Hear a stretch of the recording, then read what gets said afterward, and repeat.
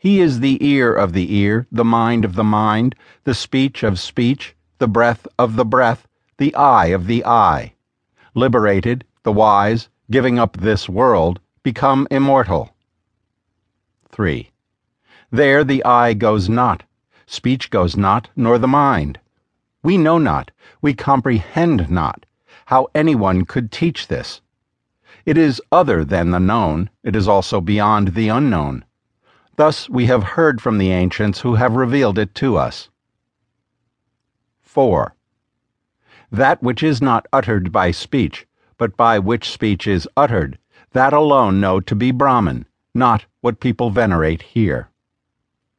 5.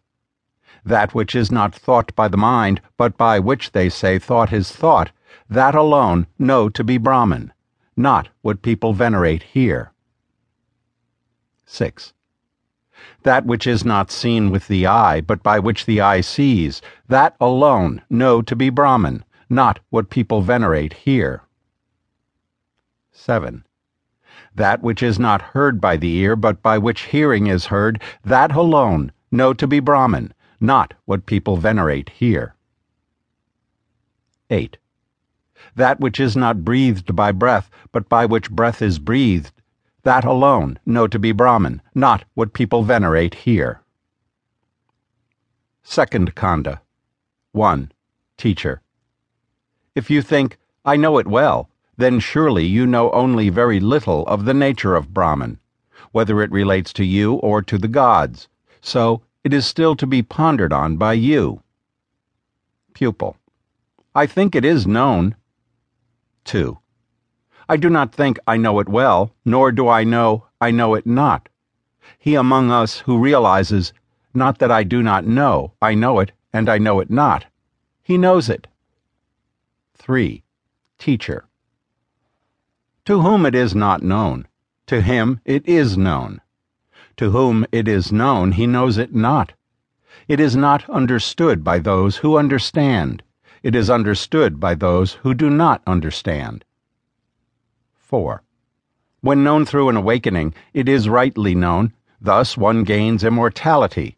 Through the self one gains strength. Through knowledge, immortality. 5. If one has realized it in this life, then there is truth. If one has not realized it here, great is the loss. Wise men who have perceived it in being after being, and have turned away from this world, become immortal. Third Khanda. 1. Brahman once won a victory for the gods, and the gods reveled in that victory which belonged to Brahman. They thought to themselves, ours alone is this victory, ours alone this glory. 2. Now Brahman knew this of them, and appeared before them. They did not recognize him, and said, who is this wondrous being, Yaksha? 3.